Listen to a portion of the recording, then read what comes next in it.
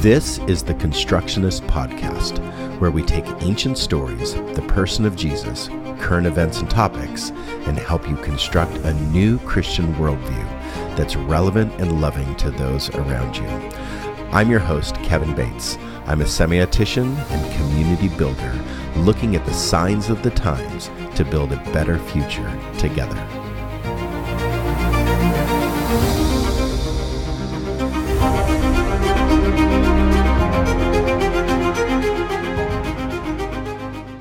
You are tuned into the Constructionist Podcast, and tonight we are continuing our series on cults.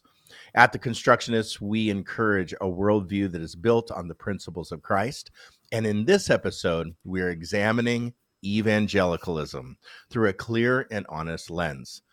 Next week, we are talking about the occult for Halloween on the 26th. There is a difference between the cult and the occult, and so next week, we're doing that for Halloween.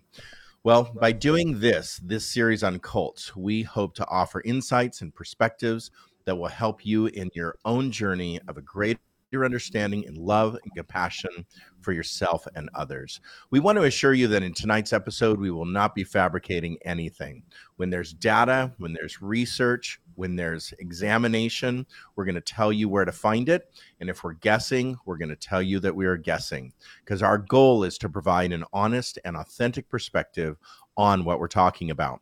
So this is our thinking space where we present ideas and thoughts. And tonight we're making our best attempt to explain very practical theologies to live by. So if you enjoy the Constructionist Podcast and want to support us financially, please follow the link in the chat or show notes on the social media platform you're listening to and visit our Give page. So your support will enable us to continue producing high quality content like this. But even more importantly, we want to hear from you and engage with you. We believe that through our interactions and discussions with listeners like you, we can learn and grow together, developing a communal hermeneutic. We value your feedback, your questions, and your ideas, and we're excited to have a shared exploration of perspectives. So please don't hesitate to reach out to us and let us know what you think. So Sharia, good evening. Jake, good evening. We are talking about evangelicalism tonight, and we have to be very careful because all of a sudden people are taken back, like, what do you mean evangelicalism is a cult? Well, last week we explained a few things that when talking about these subjects, you could definitely have a cult community or a cult that actually forms into a body of people or a body of believers in those ideals or in that perspective. They are a cult community. But you do have cult philosophy, where there's philosophies rolling around that eventually form, almost like just galvanize into communities or just into different sects in society, where this certain people group will branch off into this type of thinking, let's say an alt-right group or a fundamentalist evangelical group. So there's groups of people that begin to buy into or believe in cult philosophy. So last week we talked about Christian nationalism as a cult philosophy. And if you missed that, go back, listen. It's a great podcast. Really enjoyed doing that one. And I think I'm really going to enjoy doing this one too, on evangelicalism, because I come from an evangelical background. When I became a Christian, when I became a pastor, when I started into the church in leadership, I was an evangelical. I didn't think anything of it, that there was any other option for me as a Bible-believing, non-denominational Christian church pastor. I was evangelical. And so that journey down that road, but also some different ideas and different thoughts and different, I would say, tragedies and different, all of a sudden, political climates and stuff began to emerge in society and culture as I was leading, that made me question, deconstruct some ideas. And I've been in this mode of deconstruction for quite some time, where I've looked at what I've taught, what I've believed, and what I've taught other people to teach. And now I question it, going, that wasn't the very best thing to be teaching or teaching others to teach or even believe.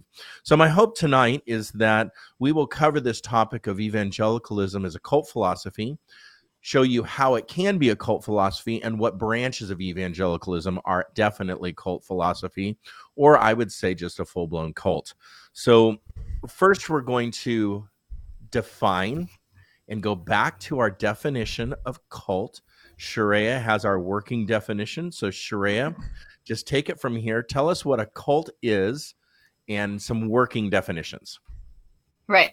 So, dictionary definition of a cult is just a system of worship that is, or a religious system that is organized around the worship of some deity or something.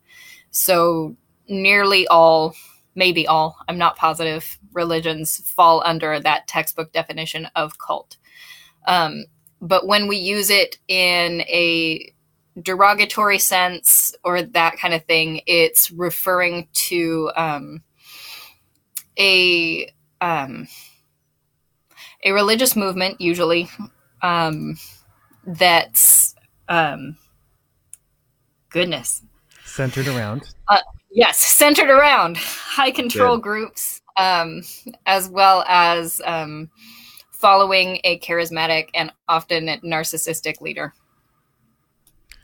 So a working definition would be high controlled, centered around one person or a group of few people or an that are idea. controlling, narcissistic in behavior, charismatic, maybe just puts on a big show or has a lot of Yep. flair around them and in their presentation and such. And then people begin to follow it because it becomes very believable. I just want to say one thing, though, before we continue. If you have found yourself ever in a cult, or if you've ever found yourself, because I know people that have been involved in cults and have gotten out of cults and they just feel duped. They're just like, are you kidding me? I can't believe me, educated me, aware me, and psychologically sound me would actually get sucked into a cult. This is why we're going over cult philosophy, because I think that it starts with a philosophy that starts rolling around, swirling around society, whatever that philosophy is. And it's very easy for us because of tragedy or because of just wanting something different. As simple as that, just wanting something, a change. We are going over this series because right now there are a lot of Christians that have deconstructed their faith, pushed the church away, de-churched themselves, just gone, you know what, I'm sick and tired of this.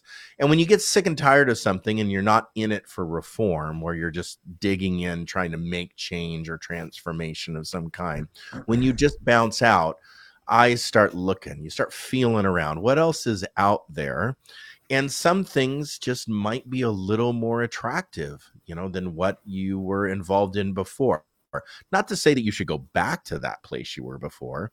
Maybe you need to spend time away from that place for a very long time, even the rest of your life. But yet, what are you entering into? And to define what you're entering into or what you're going to join, or being very aware of what you're joining, is really important. Sneaks up on us. And I think that evangelicalism is an example of how the majority of people, 76% of the 660 million evangelicals out there, are just Christians. They're just people that are wandering around, going to church on Sunday, maybe 1.5 times a month, and they attend their Sunday school classes, possibly if they get there early enough, and they like the band and they like the preacher, and it doesn't seem like it's harmful. And that's 76%. But then the 26%, or the 74%, but the 26% get sucked into like a different form. They begin to be drawn into maybe a more fundamentalist form, where it becomes very oppressive to people groups, or very white national, or very just male centric, or just purity centric. And then we end up following a set of ideals and philosophies that truly become damaging, toxic, and honestly, culturally damaging and toxic, where it can affect, religion affects the world. And if you don't believe that, look around right now just kind of look at the world stage right now and see how religion over a long period of time has affected the world. So even cults affect the world. All eyes all of a sudden moved on Guyana and Jim Jones of that era. All eyes moved on to that person. Wow, that is a international tragedy, not just a national tragedy, even though it wasn't like that many people on the world stage. It was a lot of people, but not like 100,000 people. So religion affects the world, and we need to pay attention to how the religions affect the world. So Jake, I'll go back to that as well. I think there's nothing wrong with you if you got duped by a cult. Oh, no. Mm-hmm. And so it just happens. I think that we are biologically made up to feel good when we're in this type of setting. These promises, the security, the community, everything feels really good for a while, and then it feels really bad. Right. And so there's nothing wrong with you if you have ever found yourself in that and got yourself out of it. There's definitely very signature ideas of cults, like paying your way to the next level, or paying for like large amounts of money for classes and things like that to take. And that seems very academic, and it seems very right. Well, I take this class, I pay for this class, or I go, I must be getting something out of this. There's different forms and methods of cult behavior. Like MLMs are technically a cult. Right. People have deemed them cults. Yeah. Well, they by all intents and purposes. I mean, I get what you're saying. High control, charismatic leader. How's your day going? $1 million day, living the dream. Yeah, right. But like it seems very reasonable. So there's things that seem very reasonable because we do and perform this behavior elsewhere in our society. And so we go to university. We go to a university. We pay for classes. So we join this religious group and we pay for classes, seminars and things like that to get to like next level gold stars on our poster board attendance sheet. And so we need to really be careful. And evangelicalism has some certain signature markers that definitely push it into cult philosophy. So Jake, talk about what is evangelicalism, because there's different forms and different ideas behind it. But we have to be careful talking about like definitions and words. Words mean things. Words are important. Yeah. And so our connotation of evangelicalism in society is actually more fundamentalist than evangelical. And that there's a term called fundamentalist evangelicalism. And that's where there's a mishmashing of the two. And pretty soon we're going to go over the history of why that happened and when that happened. But fundamentalism is the idea that things have to be a certain way or else you are not in that group. And so some pretty strong ones like the Amish would be a fundamentalist group. I think you can clearly see who they are. If you don't act, dress, behave, produce the same way, you're not allowed into that community. And so even the opposite, if you start to move away from the community, then you are kicked out of that. You're anathema. You're pushed out. Right. And so during the ages, though, these two groups, because there were more normal fundamentalists, I think societal normal fundamentalists than just like Amish style, but they started to come into the evangelical church. And I need to skip ahead of the history a bit, but during 9/11, fundamentalism, especially with Muslim fundamentalism, got a bad name. And so many of the fundamentalists dropped the word fundamentalism and moved to just evangelical. Because most Christians find themselves in the evangelical camp.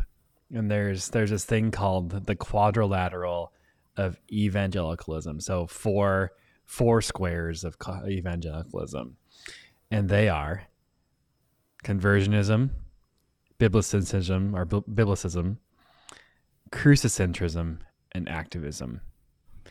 Conversionism is the idea that you have to personally go through a conversion.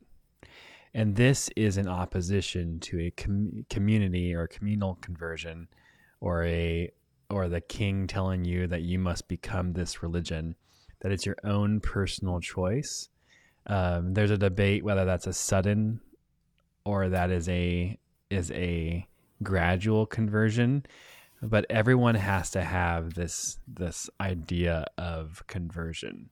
And within evangelicals, then there's multiple different conversion points, and there's first conversion and second conversion. There's the indwelling of the Spirit. There's baptism, and when does conversion actually happen? That's when we fight about these things within evangelicalism. But every evangelical has the idea that there is a personal conversion or turning to Christ. Shreya, did you have a question? So that would also be a reaction against child baptism or child, I guess just baptism, right? Would that be accurate? I think, or infant baptism. That's what I wanted. Pedi baptism is what you're saying, like child baptism, like 7 days after birth or whatever, right. That the child's because baptized. It's about personal choice. It's about personal choice, and so, yeah. Well, I would say that happened a long time ago with Anabaptists or Rebaptists, where they were rebaptizing people. So yeah. I guess in the evolution of evangelicalism, the adoption of some of these ideas forward, I guess, would be an idea that has emerged in the evolution of it. They're pulling things that they thought were the right way or added to their personal tenet, like conversionism. Well, personal baptism of an adult is a more personal conversion than pedobaptism. Yeah, and so that's adopted in. Yeah, right. But it also go ahead. The importance of personal testimony and how that's part of the culture of evangelicalism. And especially if you have a clear before and after picture of what your life looked like. Yeah, that would fall under the activism quadrilateral in the quadrilateral. So that your personal story or telling your story or testimony night, that is an activity or an activism of the evangelical church, evangelical movement. But yeah, so that personal idea. What's interesting is it can be on both spectrums, that you have the idea of that choice was made for you a long time ago with Calvinism, or you have to make that choice and God doesn't know everything, like Pelagian or open theism. And so really it all comes down to that conversionary moment. And there's lots of debate within that. But you have to have a conversion of some sort. Then you have biblicism or biblicentrism, that the Bible is the reference for all life. It's the basic instruction before leaving Earth. It's and so this codex, the book that we have, guides our authority. It guides our movements. It guides our actions. But there's lots of play with what an evangelical can think about Scripture. And so it's when you enter into fundamentalism that you get words like infallibility or the inerrancy. Those are fundamentalist ideas, not evangelical ideas. But we have evangelicalism has adopted fundamentalist goals because it gives them, the people speaking it, more authority to speak. When we have a book that is absolute truth that we can bank on, then we have the power and authority to issue anything. And so even though some movements and evangelicals don't believe in inerrancy, or that the scriptures without error, or that it is completely inspired by God, there is still the view that the Bible is the reference book of our faith.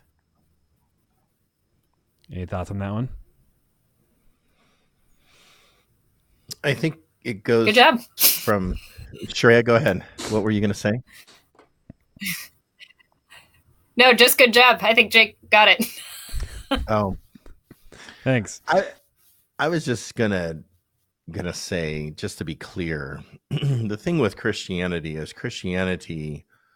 If you just think about the English word Christianity, means little Christ in its form.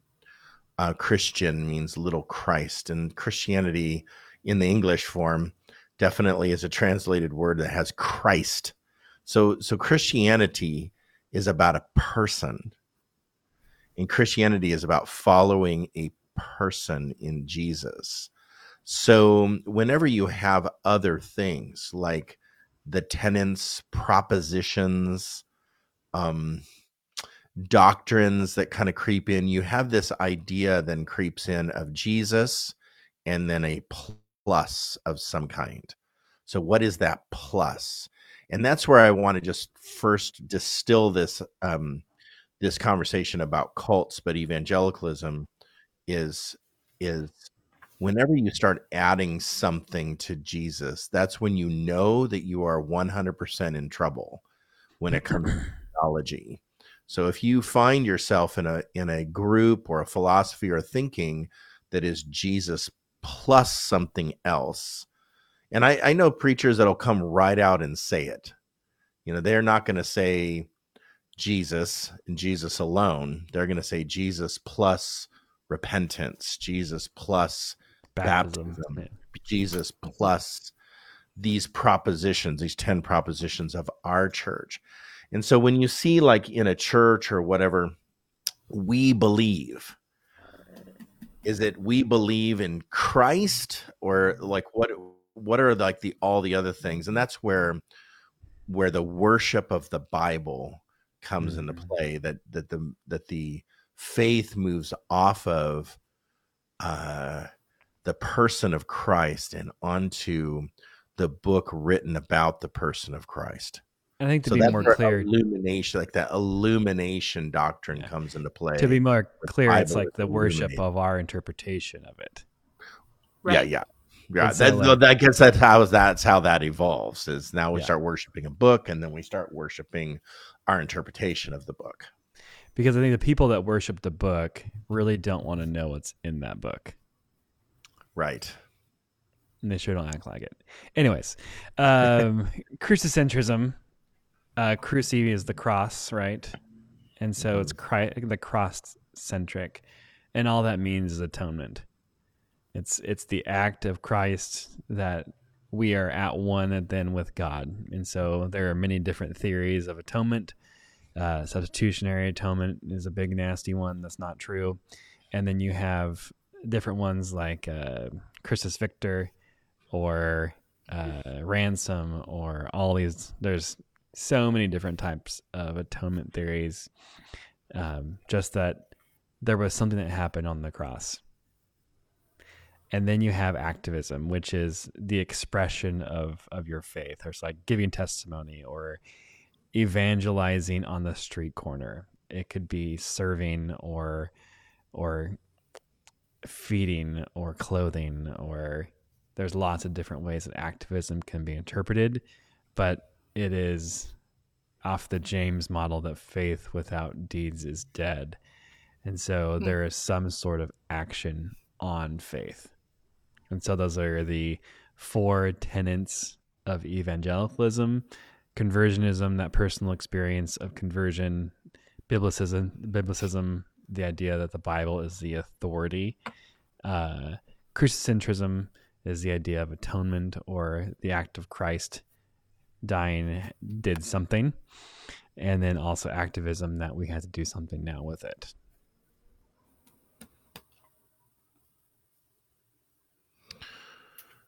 So let's talk about history, because I think Yep. that history definitely plays into that, because that's like the conclusion to the story, kind of like what we've Hmm. done with those tenants. I mean, honestly, those tenants are not like evil. They're They're not not bad. bad. They're not bad. It's what we've done with them and how we've corrupted them, I think, is what is bad. And that's why I started out by saying evangelicalism in and of itself, when you just look at the, I guess, the faith tribe of evangelicalism, it doesn't seem on the surface bad. It's just when the practice is put in place, you get as far as certain people groups like the activism or evangelism piece. There are people groups um, that have gone out on the streets and have tackled people in the streets, drugged them into buildings to preach the gospel at them. And so there's militant evangelical groups that have taken these tenets like to an extreme. We can take any tenant to an extreme to the point that we're literally issuing violence on another person to preach them the gospel, which is completely the antithesis of what, Jesus, who Jesus was. So the tenants in and of themselves, it's just the people corruption that comes around it. I think Back, that's go ahead. that's why we're talking about the mishmashing of fundamentalism Right, into Hmm. evangelicalism. right. This is where we get into trouble. I think those four tenets, they're not harming anyone, right? No, But it's when we start to get into fundamentalism, which evangelicals can be, and most, and I would say predominantly are fundamentalists now. right. Or they have fundamentalist nuance to them that they're not even seeing that is a fundamentalist idea. We're going to talk about that, how that emerges. Um, Yeah. a frame of reference, and correct me if I'm wrong, but when I was looking things up before we started, like those four tenets came from a historian writing in 1989. Did you catch So that? Did you catch that, Kevin? I just want to provide that as we're about even necessarily solidified. Yeah, so those tenants came out of conferences, and worldwide mission Mm-hmm. meetings that were, organized to come up with in the 70s, I think it was, to have these tenants of Okay.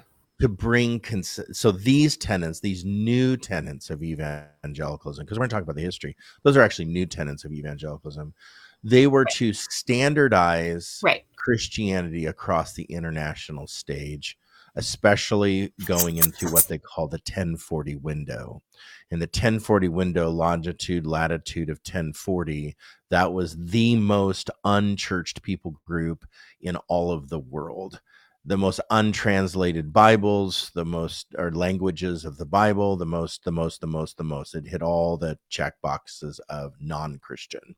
And so when they were discussing on the world stage with big leaders of of evangelical Christianity, that they came up with this standardized system. Well, let's go into some history, because I think history is really important when talking about the emergence of a philosophy, or what have you. And we're going to go right back into colonial days, where the 13 colonies, I think Georgia was the last, the 13th colony. Look that up. Um, can't remember right now, but anyway, my high school history. but like if you go into places like just south of DC, you'll go to a place called Colonial Williamsburg, or if you just go to Old Town Boston, and if you're ever walking through Old Town Boston, people lived in really close quarters in a really small area, and that area of course expanded, but it was very easy to I would say indoctrinate or to adopt as a people philosophies, ideas, faiths, propositions of those faiths, evolution of those faiths, new ideas of those faiths. It would have been very much more easy to preach or to teach an entire people, or hey, let's tell our neighbors about this, because the close quarters or the tight quarters of just community were there. If you go to Colonial Williamsburg, you'll see, you're just walking up and down the streets, and all you need is like a Bible you don't even need a megaphone. You just start knocking on the doors, and you're done by the end of the day, and you hit everybody with your new doctrine. So I would say that to give people a little break and grace, that that that different things, of course, in a new England, a new set of colonies, the new colonies, or the colony era, um, definitely definitely were a rebellion, pulling away. They didn't want the king. They didn't want this hierarchy system. They didn't want the church as they knew it. They wanted to break away. And so new ideas and new thoughts would have been, I mean, just my opinion, probably would have been easily adopted. So if you look at right there in the 1700s, where the colonies are in their just psychology are breaking away just because of the ocean, breaking away from Europe, you'll see there's a split in thinking. And so right there in the 1700s, we see the birth of evangelicalism. So that birth of evangelicalism had signature people that you pull some of these books behind me, written by them. Their theology is just wrapped up in all those books. And so that's basically the beginning of this modern evangelicalism that we see here in the States. If you advance forward to the 1860s, you advance forward to slavery and the 13th Amendment and the abolition of slavery, there's definitely like a split in the church. So you have the South and the North. That's just what they termed. Then you would see in the South like a pro-slavery in the church, and you would see in the North a anti-slavery or abolition movement in the North. So the churches were adopting these cultural ideas. The church was, and the church was promoting it, and the church was angry about it, and the church was adopting it. So religion was very integrated into society as they knew it back in those days. You'll see advancing forward then, that's, well, before we advance forward, you see a very evangelical attachment to the Anglo-Saxon person. You see the attachment to especially the white person, just in skin color, versus the attachment to people of color. So right at that moment in history, in the mid 1800s, there is definitely a divide when it comes to the philosophy and the thinking of religion, Christianity, evangelicalism of that day. I mean, Advancing if you look at the Protestant Reformation, yeah, it was started by Luther, German, Anglo-Saxon, Zwingli, Melanchthon, but Zwingliism is Swedish, right? Swiss. Swiss. Sweden, Swiss. And so like the heart of the Reformation is a very Anglo-Saxon white Right. movement. And that's in this the great Protestant experiment was definitely attached to people that were prosperous. And so, who is prosperous? A enslaved black person or a free white person? And so, obviously, people in their skewed, sick thinking attached Christianity, evangelicalism. Well, of course, if you are white, then you are blessed. That kind of thinking. So there's this great divide, which is incredibly heartbreaking, I would say, to attach a Christian faith movement of any kind to a people group of any kind, and that people group is more blessed, because you look at just the how God uses people, who God uses, and just the whole theme of scripture that the other on the margins will be used greater, and blessing and salvation comes through the margins. And so I just, however this philosophy of religion emerged, it just rolls around oppression, pride, white supremacy. There's just lots of real dark philosophies around the emergence of this evangelical modern thinking. The suffrage movement, I would say, is another key marker of oppression of women versus the non-oppression of women, and that decision that the church was having to make, attaching itself eventually to the white male.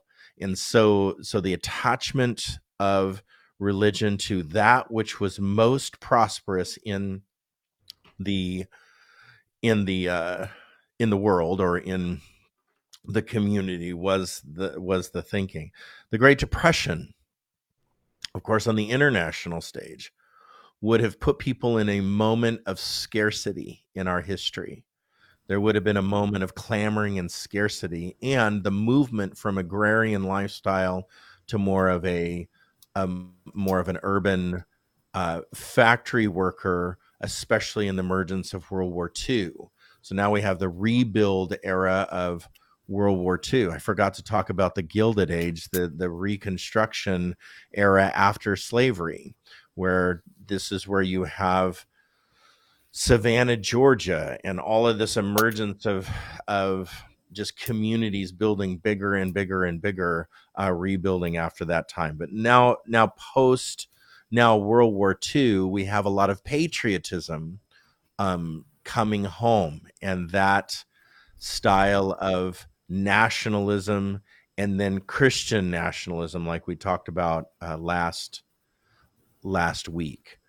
1954 Mhm. is Brown versus the Board of Education in the beginning of the Civil Rights Movement. Go ahead, Shreya. Um, in the 40s, that's also when Billy Graham got his start, and that's a pretty Yeah. pivotal thing in the history of Mhm. evangelicalism, um, as well as technology, like mass media technologies, Radio, like television and radio, radio. yeah. So Billy Hmm. Sunday was kind of the pre-Billy Graham. Billy Sunday had Hmm. the tent revivals, and then radio communication, eventually television and such. But mass communication then became a thing, and Billy Graham was able to reach people through mass communication. So this message of evangelicalism begins to be populated or perpetuated at a more massive level. Advanced, thank you for that, Sherry. That's an important piece that I glossed over. 1954, Brown versus the Board of Education, and that ruling in desegregation, civil rights era, Martin Luther King Jr., um, the marches on Washington, on the streets, violence being issued to an oppressive type behavior towards people of color, especially Black, Indigenous people of color. And so you see the church attaching itself to different cultural ideals. The reason why I bring all this up is it's pretty normal in evangelicalism for evangelicals to attach themselves to social issues of the day. For some Mm-hmm. reason, evangelicals, this has been a common thread from the very beginning of attaching themselves to social issues that are oppressive to people, different people groups, a gender, or a person of color, or an African American person, that they have attached themselves, and the against them version of attaching themselves to, like, we are against this idea, Mm-hmm. and for that I don't have an answer Can I? besides the nature of human nature, that I'm It better is what than you. makes evangelicals such a powerful voting bloc, though. And Right. that's going to come into play in the history here pretty soon. Pretty I think soon. Next. I think that this is case in point the idea of fundamentalism mishmatching with evangelicalism. So if you think Is about, attaching themselves to a political idea or well, a think social, about this. ethical. Quakerism Yes. is by definition evangelical and like one of the main like founding movements. Right. And I know that there's non-evangelical and evangelical Quakers. I get that, Mhm.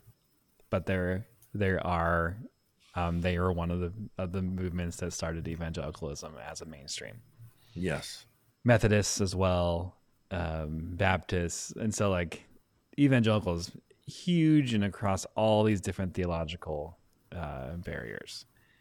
And so like I think with that, there are some denominations within evangelicalism that do support on the outside those marginalized people groups. So Mm-hmm. Pennsylvania Quakers were one of the main groups that supported the Underground Railroad.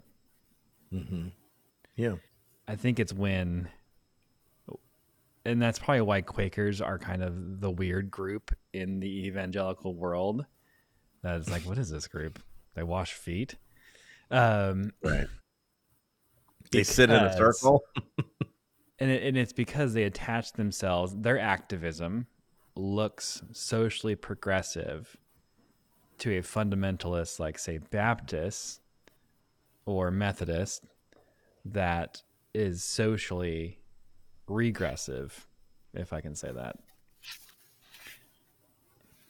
Thoughts on that?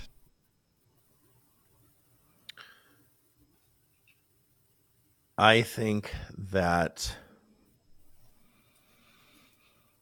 you're correct that when you are on the social side that is for people,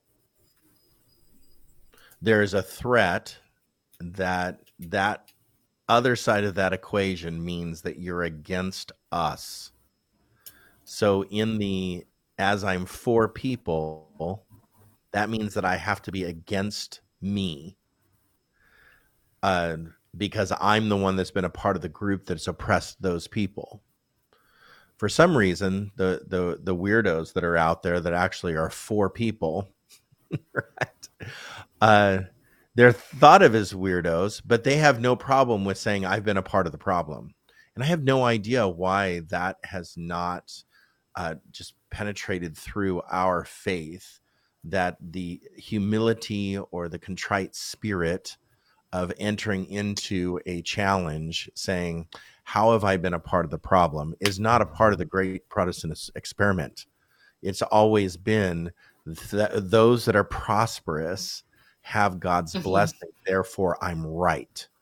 And I think Mm-hmm. that's just probably where, so whether it be oppressive behavior to women, oppressive behavior to slaves, oppressive behavior to, like in the days of like segregation, and Black people in general, the oppressive behavior towards Black people, all the way to today, not historically, it's historical and current marginalized people groups.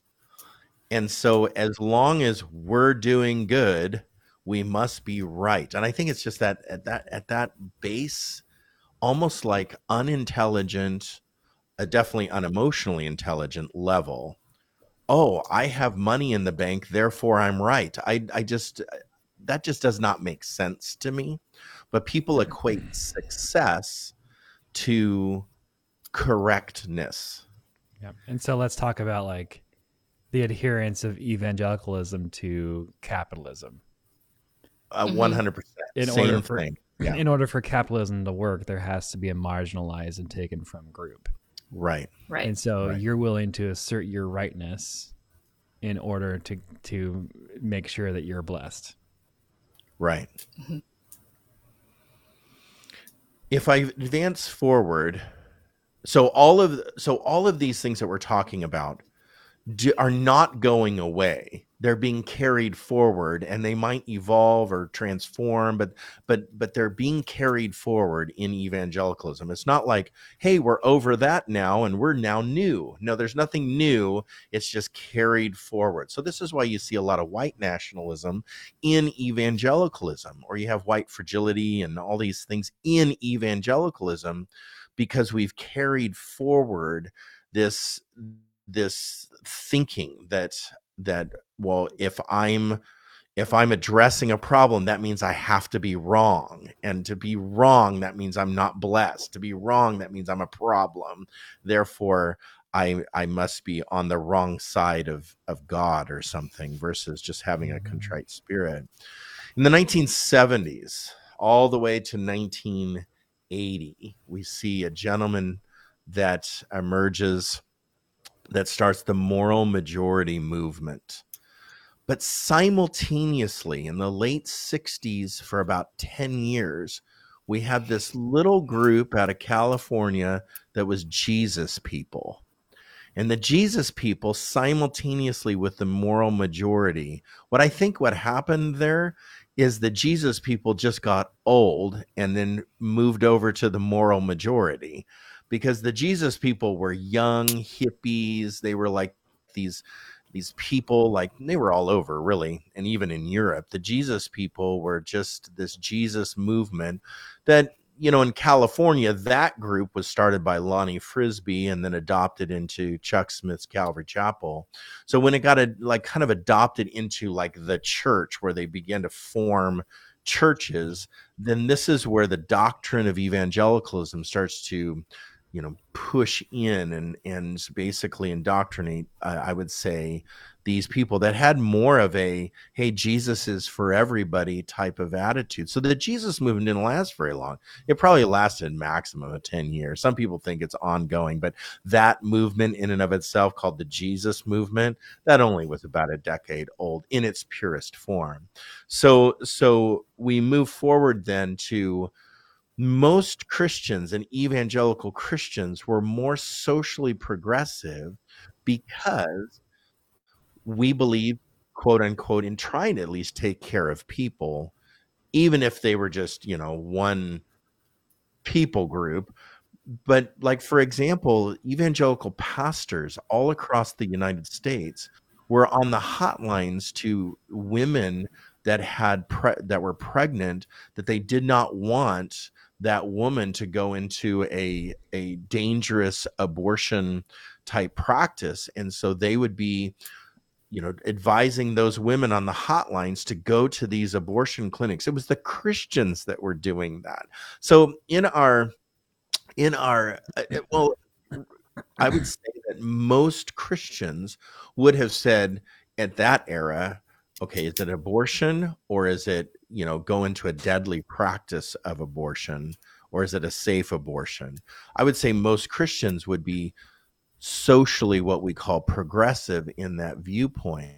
But the moral majority emerges, and that becomes a pro-life type movement. So even Ronald Reagan, and he was the first governor who signed the abortion into legal practice, and into practice in the state of California.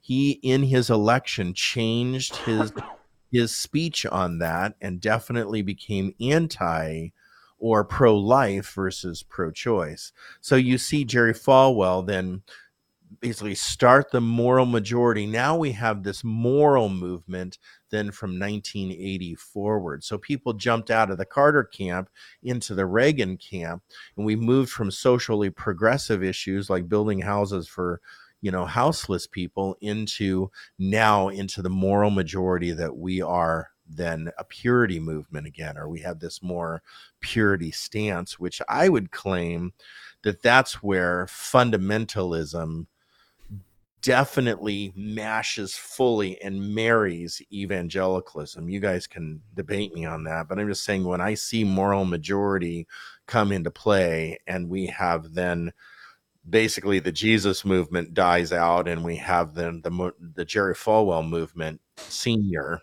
in this, that marries and then becomes more of a fundamental group. Jake already mentioned this, but I would also say, before we mention 9/11 and talk about that a little more, I would say that also in the 1970s, you had the emergence of the megachurch movement. So all the way through the 70s, 80s, and 90s, you have this anything over 1,000 people, then 5,000 people. So you had big stadiums of literally big buildings of people.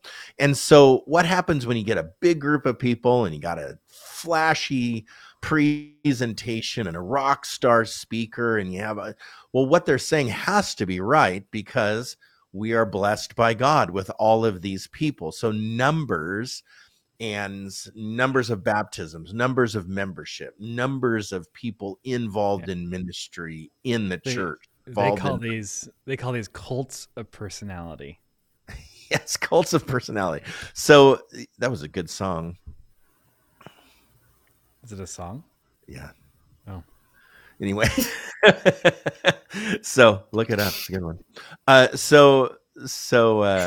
So you have this emergence of megachurch, that the megachurch movement spoke that the more people you had, the more successful you were, and the more right you were as well. So you had some super fundamentalist pastors down in California. You had some super fundamentalist pastors like on the East Coast and such that definitely promoted a fundamental evangelical doctrine and married the two together. Out of that in the 90s comes the purity movement. Out of that in the 90s comes the anti-LGBTQ movement has been around for a long time, but that being spoken out loud by the church in such a dramatic, like vocal, angry, megaphone, radio, TV, televangelist way, definitely was when technology got into play and mass media got into play. So then 9/11 happens, and all of our United States of America becomes centrally united. We have a center point that we're united against one people. And that wasn't a terrorist group. It wasn't we're united against Al-Qaeda. It became we were united against Al-Qaeda, but what the sentiment was is we are united against Muslim people. And so we became anti-Muslim people. Xenophobia then becomes that language of the day.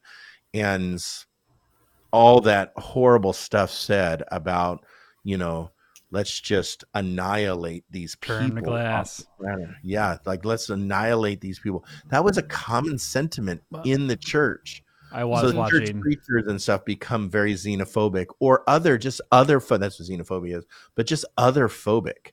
I was watching these stuff. Becomes a thing.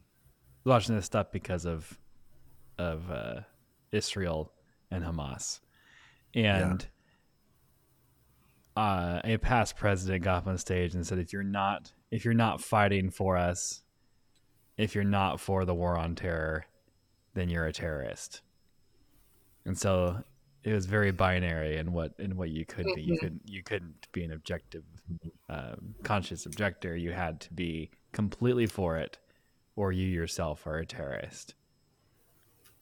Right. Well, that was definitely, I mean, I was a preacher then, and I definitely felt all of that sentiment from my friends, from the movement I was a part of, the things that I read, listened to, whatever. There was a lot of anti-Muslim talk from the pulpit, which made evangelicalism just other-phobic.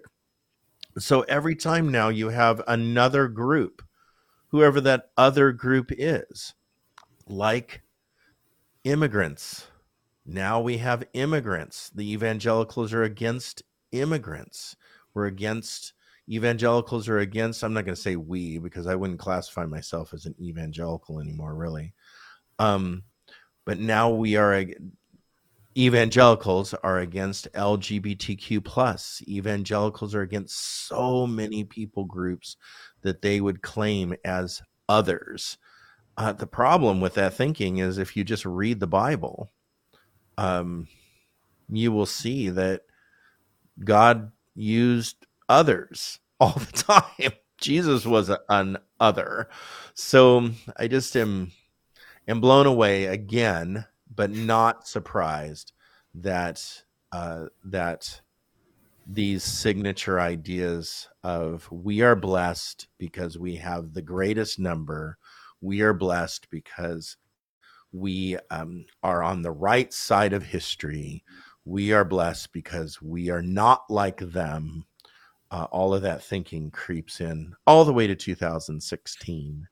And then we see the great divide of evangelicalism from, it seems like every other Christian group, that if you weren't for a certain presidential candidate, that you were not American, that you were not Christian American. Let's just be honest there. So let's talk about how this becomes cult philosophy now. That's all the history. There's lots more that you could add, but that's, the 15-minute digest version. So let's talk about how this becomes cult philosophy. Or what do we see in this cult philosophy? Yeah, well, our working definition kind of divides cult philosophy into two sections, right? There's the high control parts, and then there's the charismatic leader parts. Right. So if we're looking at the high control parts, I think what a lot of us have experienced in evangelicalism is basically the morality police, where we have to constantly police our own thoughts and behaviors as well as those of others. We're expected to hold each other accountable and have those, difficult conversations where we tell people they're going to hell if they don't shape up. Right. And that creates a ton of anxiety. It's really difficult to live in because your belonging is predicated on acting exactly the right way all the time. Mm-hmm. Saying the right things, dressing the right way. Mm-hmm. That's when we blame the victim of like our what was she wearing? Our evangelical question is, what was she wearing to make her get raped? Mm-hmm. Right. I think we see high control behavior when we're the only ones who are going to heaven. We're the only ones with the right answer. And so that makes us insulary. We insulate. Mm-hmm. We exclude. It's about keeping those of us who are right in the fold and keeping those who aren't out.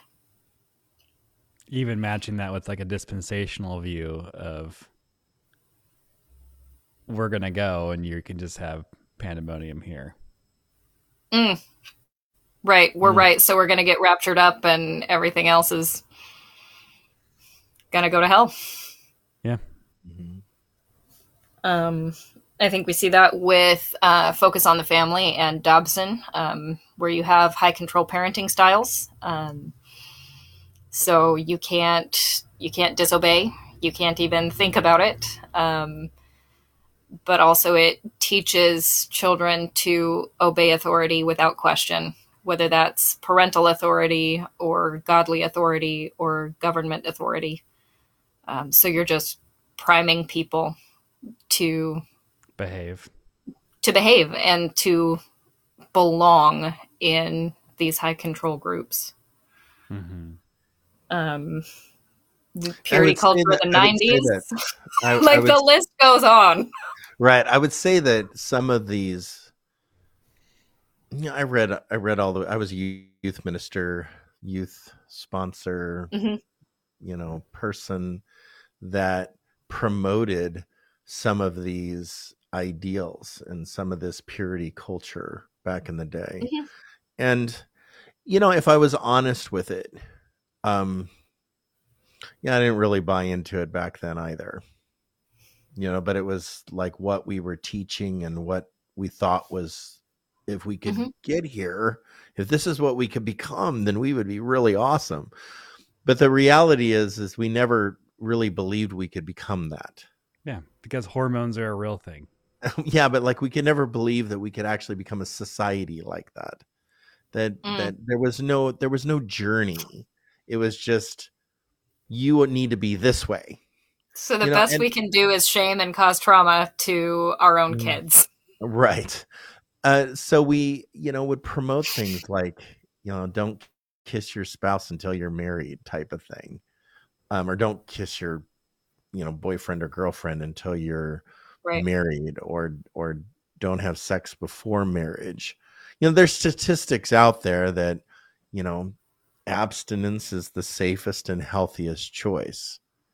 And we know that it is the safe and healthiest choice if you don't but how do we treat people, or what are we saying on the journey?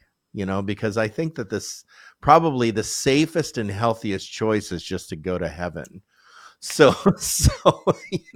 what do we do between now and heaven, right? So, how do we act? What do we teach? What do we promote? What do we journey together between now and heaven? And that was never talked about. We just talked about this heavenly type kingdom that we were supposed to live like. And that's how the purity culture movement taught is, if you just married yourself to God, then you wouldn't have any more troubles. But yet, okay, what happens between the conference and seeing Jesus face to face? How about those 70 years?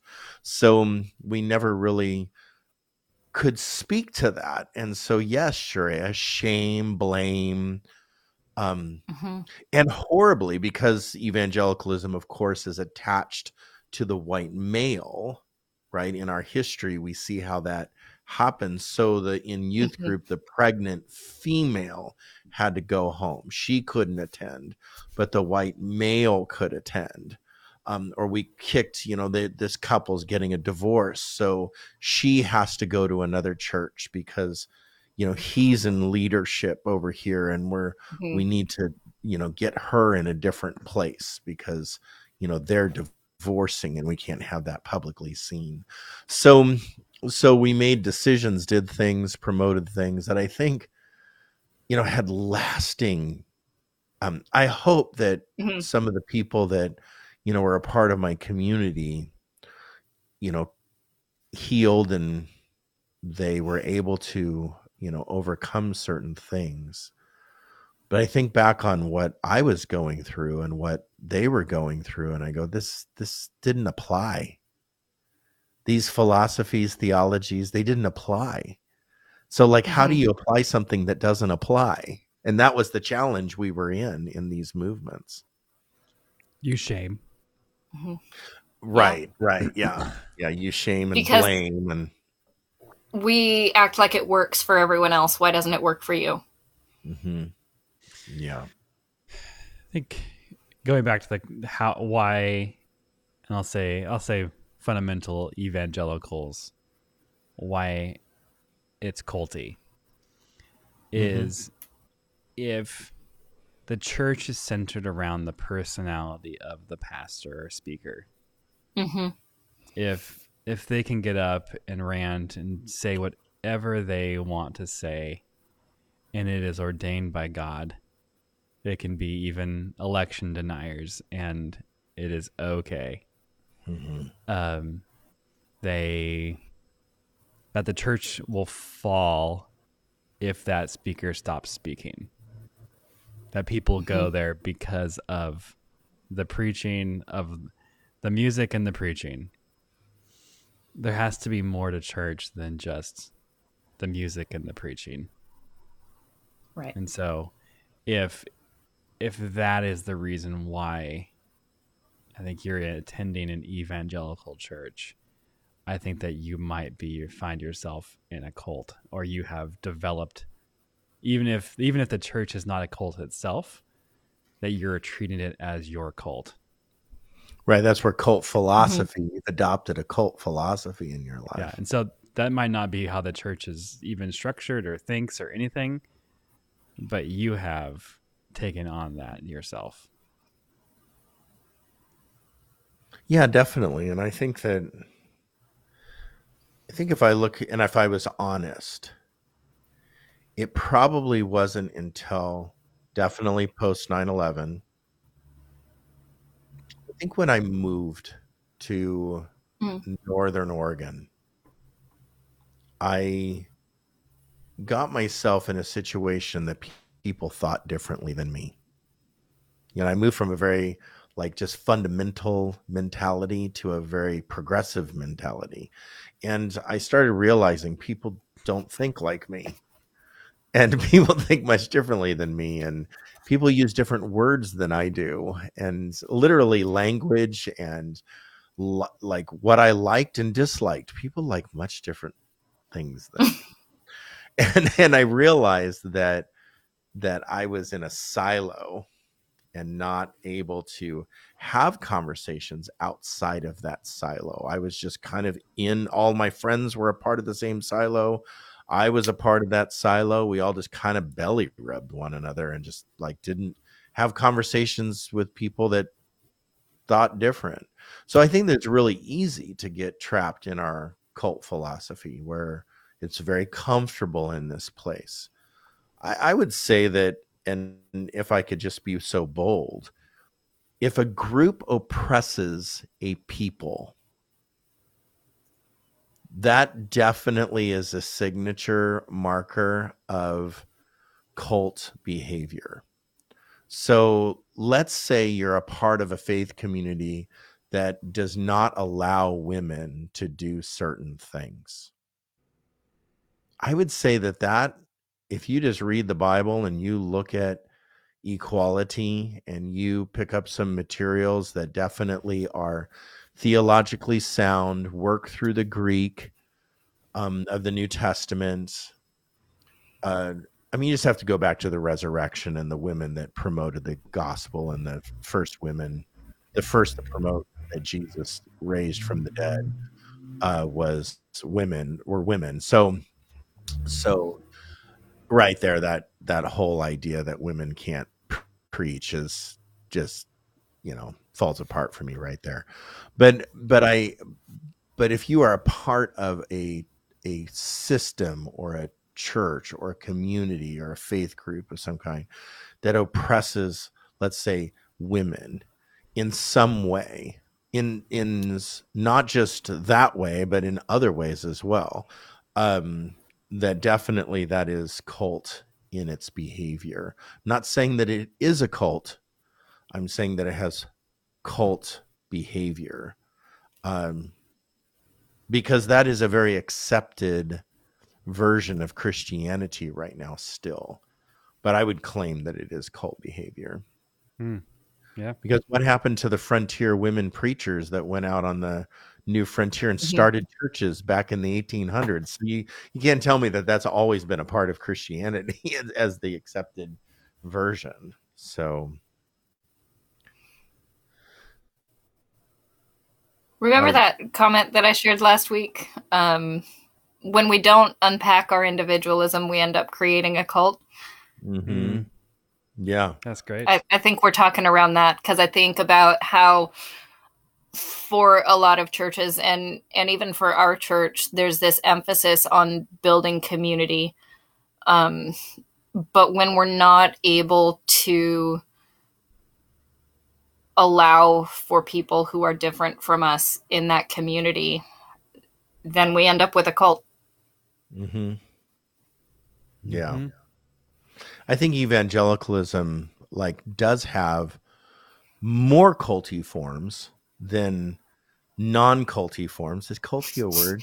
That's an adjective, culty. Mm-hmm. So Cultic, evangelicalism you're good. definitely has more culty with what you're saying, individualism versus more communalism. So there is a more communal form of evangelicalism versus individualistic. The more individualistic, I think, or isolated your evangelicalism is, I think it's more and more culty. There are groups that I know, like in Northern Washington and stuff, that, the women still walk in with their heads covered. They have different practices. Women are not allowed to speak from the stage at all. It just becomes very, very fundamental in his behavior against, and it's very individualistic. So you see that that's not all evangelical churches, but then you have that evangelical church and you're like, wow, that is really quite oppressive. Can I interject something? Yeah, please. The idea of truth in evangelicalism is a defining factor of culty behavior. Yeah. That truth, and we define that we have the truth, we have the knowledge, and usually that's centered around our interpretation of Scripture. Right. That becomes worshipped, and that's the cultic behavior. That our version of truth, because it's no one holds truth, and people can interpret Scripture much differently. And there can be very wrong ways to interpret it and very right ways to interpret it. And what we've been talking about are wrong ways to interpret, like women in ministry and class of people based upon skin color or preference of sexuality. That's nowhere to be found within Scripture. The opposite is. And so we start worshiping our own gymnastics of Scripture. And that's where personality becomes more important than anything else. And that's why if you look at evangelical pastors, they all look the same. Oh, especially the rock star pastors, they all look the same. And it's pretty creepy. Used to, back in the 90s, we all had goatees and soul patches. Soul patches. It was so weird how we adopt even aesthetically the same thing. So even when you go to some mega churches out there, you go to this mega church, you go to another mega church, you know what you're going to get. It is the same. So like the idea of church in and of itself being like the same Superman show that you're watching over and over and over again, that's universal all over the United States or even internationally. Yeah. You have a certain methodology, but that methodology, what Jake is saying, protects, even distracts from the lies that are being told. Right. So that's the challenge with that, is when you got the smoke machines and the drum kit and the rock star pastor, and it distracts from, that sounds really good. Yeah. I mean, I was listening to one preacher online once that I just sat there and went, you are literally telling lies. Like that doesn't even exist in the Bible. How can you say that exists in the Bible? It does not exist in the Bible. And everyone's just, all about it. Maybe a few people weren't all about it, because there's got to be more than me listening to this person. But the Jews used to call that fences around the Torah. You build fences around the Torah. So you're trying to protect your version of the truth. And so either you create hurdles that you have to jump across, or you create distractions that pull you away from what is being taught or what is being told, or all the Jesus pluses that are a part of the system. Yeah, there are some very defining things like we already said one, like dispensationalism, the rapture theory, and how there are massive movements, cultic, I think, because either you believe in rapture or you're not a Christian. Oh yeah, that was said by a very, very popular, world famous pastor. And so back in the when you 90s. start to say who is in and who is out based upon Yeah, nuance, or like anything. Yeah, rapture is not in the Bible. right. Right. So what they base all of their authority on isn't even based upon that authority. So their authority is based upon their view of that authority. It's So based on John's vision of come up here. Yeah, that's where you start to get into the very culty behavior. So culty, that's a good one. That's our new cultic. cultic. Yeah, cultic behavior. So I think that these things begin to galvanize over time, and then universal messages are, though cultic universal messages are pretty known today. Like many evangelical churches are anti-immigration. Many evangelical churches are like anti-Black Lives Movement. Many evangelical churches are against some welfare and very common things, Medicare and like the anger against houselessness, pretty universal sentiment amongst a lot of evangelical churches. So there are some universal things, but then there are some very, very signature weird, like we take all of these kind of philosophies, thoughts, and ideas, and we begin to distill them down into our own version of Christianity in evangelicalism. And then you see these little groups pop up, right? And you see this group and you're like, wow, that is really, really quite strange. It's about 100 students that are a part of a school. I'm not going to tell you who created this school and who financially backs this school, but if I said the name, everyone would know. Everyone would know. I don't know one person that wouldn't know this person's name. Evangelical Christian, very popular amongst a lot of people, and probably the two of you could probably repeat some of the things that this person has said over the years of their professional career. Let's just put it that way. Yes. So this is the school, right? During the admissions process and hiring process, parents, faculty, and staff are required to comply with the following stipulations. A non-disclosure agreement must be signed.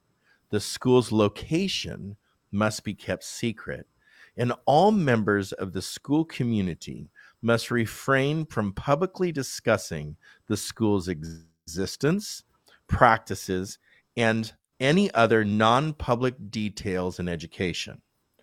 All students and faculty and staff are required to adhere to the school dress code of this certain dress code, and uniforms designed by the founder of this school.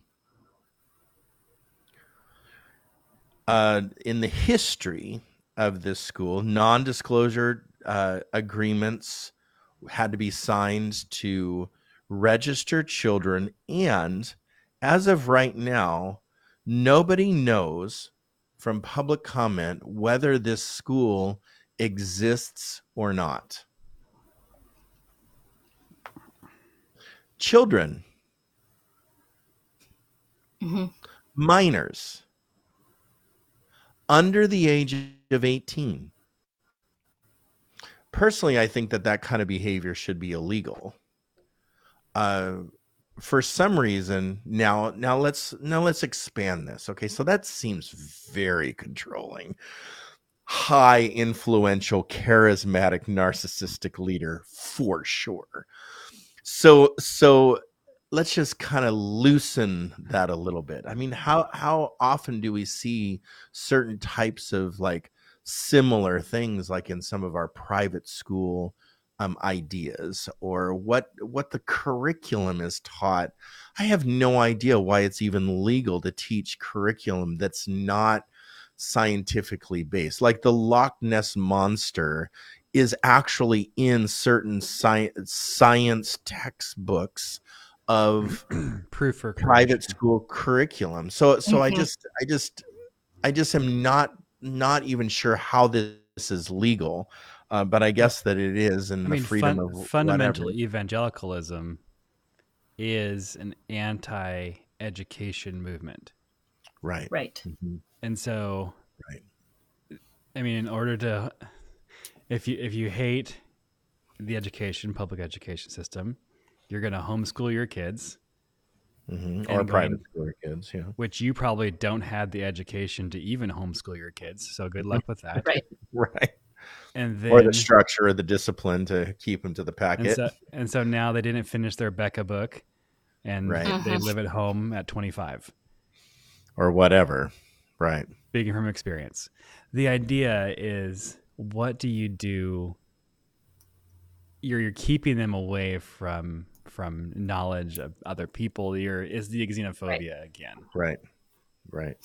When you can't unpack your individualism, Right. you end up creating a cult. But those people would say they are being individuals. Right. They're trying to educate their kids the right way at home. Like, sure, okay, Yeah. but come on. Well, I would say that with that, evangelicalism is in its history and it's in its current state in a huge world of hurts and trouble. And whether it be hidden scandals or whether it be just weird, like, why are we still teaching this archaic form of inequality? I think that it's a spectrum of problems, and and what I see is now, based on our working definition, that evangelicalism in our current day, I'm not talking about 50 years ago or 150 years ago, I'm talking about in our current day, definitely has adopted some things, ideas, ideals, ideologues, whatever you want to call them, things into the faith that have cult ideas and philosophies attached. And I just want to send out that be on watch, as the Bible tells us to be on watch of, the wolf that's going to be there. I would say that it's the indoctrination of Jesus plus that pulls us off. Again, it's Jesus plus that pulls us off of that prize finish line, whatever metaphor you want to use. What is the most important? It's Jesus plus that pulls us away from what is most important in our faith. And I hope that we can take some of the things that we learned, because I learned a lot in the pre-work and just talking this out with the two of you. I've learned a lot to thinking about back in the day of what I was, had taught, and the things that I still struggle holding on to. I'm a work in progress, trying to, shed some of these problems, that are still attached to me, like, it feels like heavy weights sometimes. But I think that we need to continually deconstruct and continually shed those things that hold us back and get to the very distilled down elements of our faith, and that's a person, Jesus Christ. And as long as we have that person, Jesus Christ, as the center of what we are focused on and how Jesus behaved, and modeling becoming like that person of Christ, I think that, guess what? The other is loved. The person on the outside is loved. The person that, doesn't fit the mold is actually loved. The person that is oppressed is brought in and re-energized, re-engaged, and lifted up to not being oppressed any longer. It's like the healing. Jesus comes along and heals the person that's blind or the person that can't walk, heals that person so they can re-engage with society. That is truly what being a Christian is to activate our activism is supposed to be in such a way. And I hope and I pray that for everyone who is listening, and for myself and the two of you as well.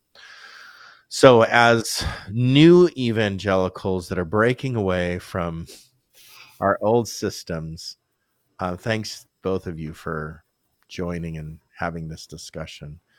Good night, everybody. Good night. We wanted to do a postscript of some resources that you can look into. And so, Sharia, let's do our little book show and tell. We want to get some good resources in their hands that they can do their own research and reading for just future growth and journeying through this faith together. Go ahead. All right. So up first, we got The Making of Biblical Womanhood by Beth Allison Barr. Subtitle is How the Subjugation of Women Became Gospel Truth. Up next, we got Pure by Linda K. Klein.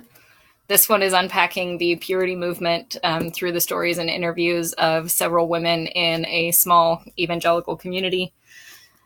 This one, I'm only 30 pages in. It's called One Nation Under God. The subtitle is How Corporate America Invented Christian America. So that's going to be a great history of evangelicalism, especially as it aligns with capitalism. Right. We got American Apocalypse. I haven't read this one yet, but this is looking at how our theologies of the end times are going to impact the way we live now. I don't have my physical copy of Jesus and John Wayne. That one's loaned out by Catherine Cobbs-Dumez, I believe. But that's another really excellent history of the evangelical movement, especially in its current form. And then finally, I wanted to recommend another podcast, if that's not taboo. Fine. I think it was Christianity Today several years ago did a short, 8-episode series, I think, on the rise and fall of Mars Hill Church in Seattle. And that's a really great case study of how an evangelical church adopts some of these culty attributes. Excellent. And we're going to put those in the show notes or the comments section underneath the social media channel that you're listening to. So look for those references and we'll have links to those books. Thanks so much, Sharia. Let's look at those, let's research more, and let's journey together on this movement of deconstruction, but we are the constructionists. So we want to build something new for our future. Thanks, Sharia, for including that.